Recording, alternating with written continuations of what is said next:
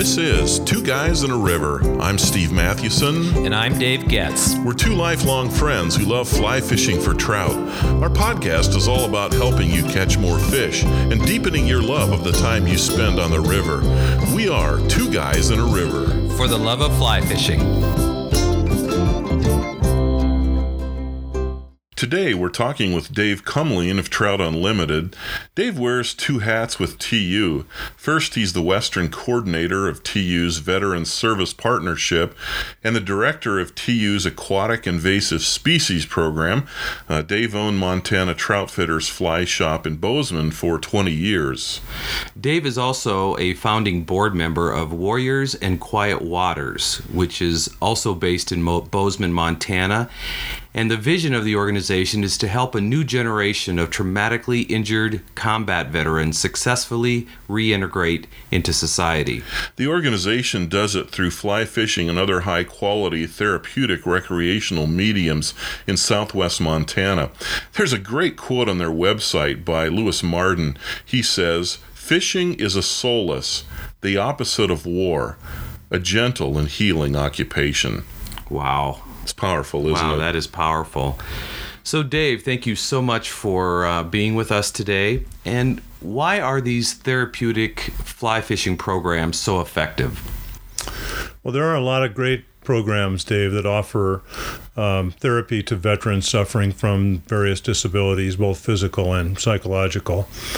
But since we all fly fish, we know the tremendous power that, frankly, mountains and moving water and fly fishing has. I mean, we all do this and we find tremendous therapy and rejuvenation for ourselves, and it works for the disabled veterans. And probably more so, I think, than some of the, what I would call the adrenaline-based activities, which are great. Don't get me wrong, I think they're great, but I think that for a lot of these guys, they've probably shot enough rifles and had enough adrenaline to last them for the rest of their life, and the fly fishing is a totally relaxing activity. Right. So what difference have you seen this make in the lives of veterans? Well, you guys heard the stories on the day we fished together. I can tell them for hours on end, but there is no question in the almost 10 years I've done this now that this activity, this therapeutic fly fishing activity, saves lives, saves marriages, and also helps in the physical recovery of some of the servicemen and women that have physical disabilities that result from their war injuries.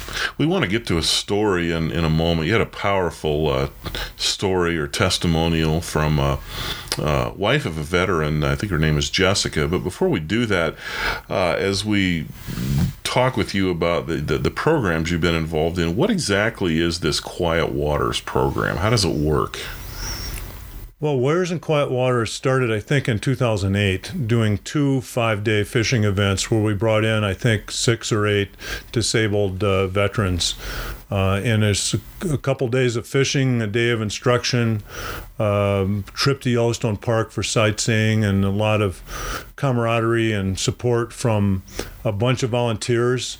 And so that's what Warriors and Quiet Waters does. They run these therapeutic fly fishing events based in Bozeman. They're typically, I think, 5 days long.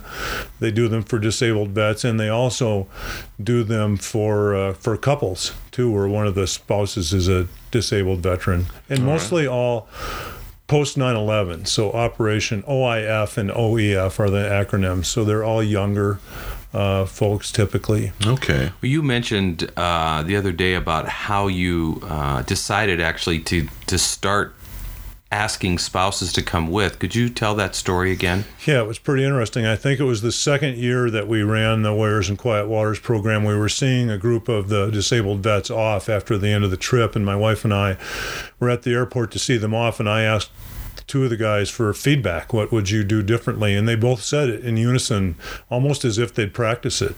They said, "We wish we could bring our wives." And the light bulb went off for me, and I turned to my wife and said, "We should try a couples trip."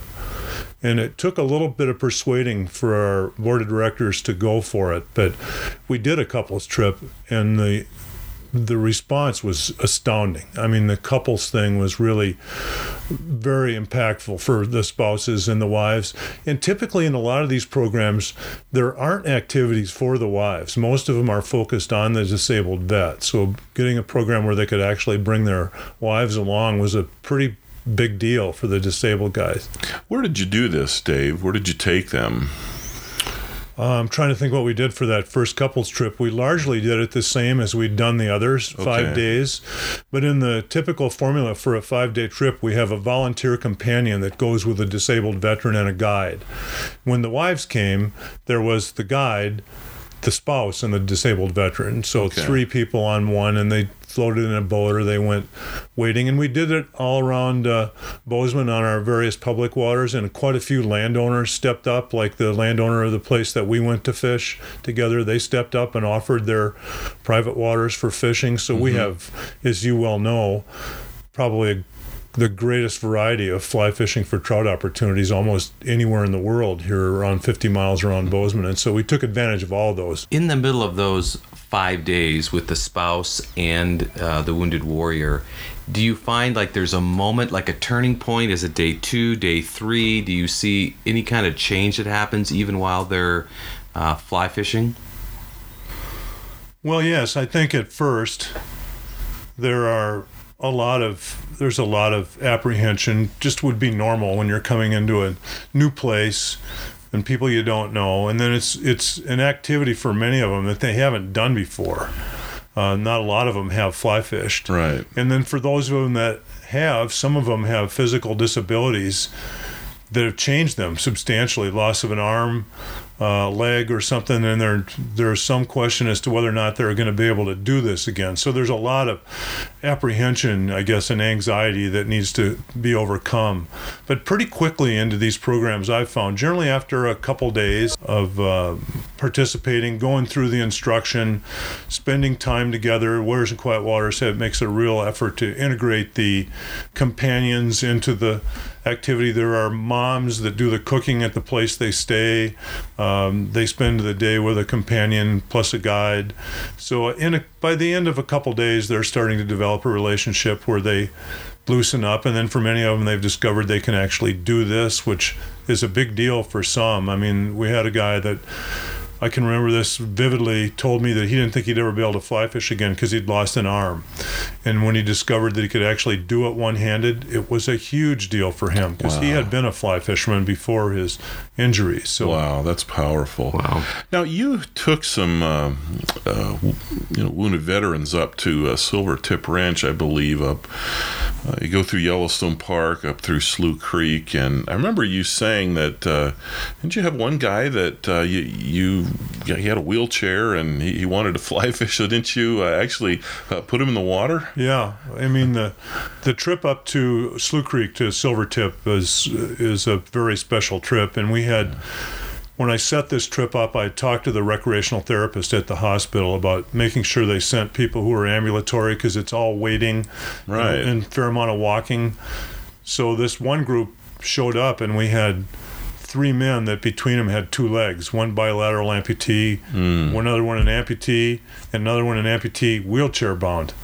So the wheelchair bound fellow was really a challenge. And so after a couple of days, I just asked him, I said, Joe, do you mind? Can I put your chair in the water? I mean, it's not a power chair. And he said, sure, by all means. So we put him in a pair of waders and put him in the wheelchair and dragged him out in the stream. And it worked perfectly. He could cast and fish there. And he literally, in almost 8 hours, got out of the water once to use the boys' room. And the rest of the time, he sat in his chair fishing, ate his lunch there. And, wow. And I counted him, he ended up catching, and so did his guide. He caught 14 trout on dry flies. That's a good day. Yeah, that's a good day. That's awesome. It was pretty, and his response to the whole thing was pretty amazing. And then I told you after that, he was buoyed by the experience and decided he wanted to try with one leg to go horseback riding the next day, which we actually were able to do. And so he did 2 things he didn't think he'd ever be able to do on that trip. What happens when you talk about healing or reconnection? What do you think really happens in that moment? Or in those moments? That's a really good question. I I don't know. I think it's probably different for each individual. Some of them just get a chance to relax. If they're still in the hospital, then they're away from the regiment. If they're still in the hospital, they're still in the military, so they get away from that. So they just get a chance to relax. And a lot of them, the sport requires, as you guys well know, some level of concentration, to where if you're just fishing and concentrating on the fly fishing, there's generally not room for a lot of other thinking. I mean, Right. I don't know about you, but I rarely think about anything else when I'm fishing. I'm the same way. I think that happens with most people. So then they're just clear their mind of all that other stuff. They're focused on the moving water, watching the fly, the indicator, whatever it is. And I think that's hard to achieve, frankly, in a therapy session, but you can do it out of doors in the mountains and moving water. I think that's part of it. Do you think with the spouses, it's that the kind of the barriers come down, and maybe for the first time they're able to talk about some things that they haven't been able to talk about? Yeah, I think that happens, and I think that there is some time when they come on these trips. There's no hospital. A lot of them have young families. They typically have other family members that take over for them, and in some cases we provided childcare while they're here, but the kids are not around, and they get a chance to really be away from everything and spend some time together in a very peaceful setting. So that does happen. There's discussion that takes place, and quite often the wives see a side of their husbands that they probably haven't seen for quite a while, since their war and time and their injuries, certainly. Can you tell us a little bit about Jessica? You mentioned her, and maybe even just share a little bit about her testimonial as to the impact of the program. So Jessica and her husband Damon came on that trip to Silvertip last year. The Warriors in Quiet Waters had done couples trips for quite a while, and I'd seen them in action, but this was the first time we did one at Slough Creek. So Damon and Jessica were invited to come on that trip, and Damon suffered from a lot of the symptoms. He had a physical injury, I think a grenade, or he got shot. He might have been wounded a couple of times, and he clearly had PTS, post-traumatic stress, and he was really struggling with that. So he had become pretty disengaged with the family, and there just wasn't a lot of communication going on, and they were really having a hard time. So they came on this trip. And I'm going to read this because her words are more powerful than I could relate. So this is Jessica's speech that she wrote for a dinner, the Veteran Service Partnership and dinner last year in D.C. in 2014, I guess. Okay. So this is a housewife woman. This is not a professional speechwriter. This is amazingly powerful stuff. It never got edited. She gave this speech herself, and the response from the audience was pretty cool. Just dead silence. Everybody was just overwhelmed. So here's the middle of her speech, kind of. Okay. I watched Damon on that trip. I watched him casting in the water. I watched him bubble with pride when he caught his first cutthroat trout. I watched stress roll off his body, and something was very different, but so very familiar. I saw my husband as he was, before his life had been affected by his time in combat. I understood the serenity, the focus, and the silent satisfaction that he found in fishing. He was enjoying life, he was enjoying people, and was surrounded by the most beautiful landscape we had ever seen. It was a sight for my eyes to behold, and I witnessed there what a quiet river and a fishing rod could do for your soul. It was a time of reflecting and reconnecting for us, and I feel like we both had the opportunity to decompress, enjoy each other, and just breathe. Wow. So that testimony, frankly, is indicative of a bunch of them I've heard. This isn't just like a random one, but this was one that I heard delivered to an audience, and it just had such a profound impact on me. But I've heard these same kinds of stories from other wives as far as the couples trip. And then for some of the disabled veterans, they've had the same reaction just to being on this single trip, where they're by themselves. They found some peace and quiet and were able to deal with some of their problems. The other interesting thing about it is that there have been some physical recovery parts. Like, I'll tell this one quick because this is pretty amazing. There's Okay. a young man that was on this trip, one of our very first trips, and he'd been shot and he had paralysis and problems with an arm. And the Army, I think it was, they'd actually tried to they wanted him to amputate his arm. It had potential for infection. It wasn't getting any better. He wasn't regaining any use of his arm at all. So they wanted to amputate it. And he refused to let him amputate it. And so he was here on a week-long trip. And about the middle of the week, I saw him start to use that hand.